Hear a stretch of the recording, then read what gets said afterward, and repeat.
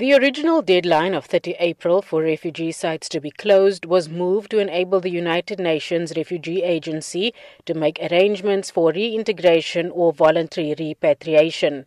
Initially, the offer of assistance was accepted by the two groups, one at Wingfield and the other at Paint City.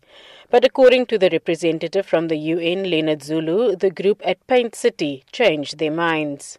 We will pay for 3 months accommodation costs and also settling in costs such as life-saving food and so on for another 3 months. We have told the people on both sides that our assessment and our willingness for people to support reintegration will continue until the 15th of May.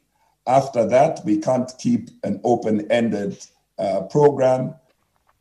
The Wingfield Group have indicated their willingness to be reintegrated in former communities. Home Affairs Minister Aaron Motsoaledi says the group at Paint City insists they will only move if relocated to Canada.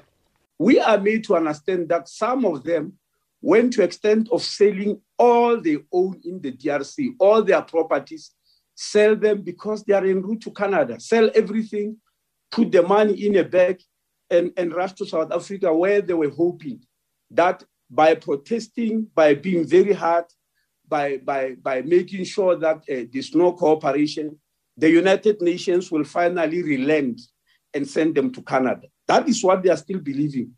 The ambassador of DRC told me that this is a well-organized group because right from the time they left the DRC, they were not persecuted by anybody. Their intention was to go to Canada right from the beginning. Why then do they choose South Africa? Because they said in South Africa you can protest and do whatever. Nobody will touch you. And that's exactly what's happening. To date, the tents have, the Wingfield site has cost us 6,771,386 Rand. That does not include all the costs and overtime and police presence and the additional amenities. So if we had to do a more complete calculation, it would come to somewhat more than that. And so we are now caught in the situation where we can't legitimately and legally incur further cost, but that until the eviction is undertaken or people are voluntarily reintegrated, the cost continue to agree.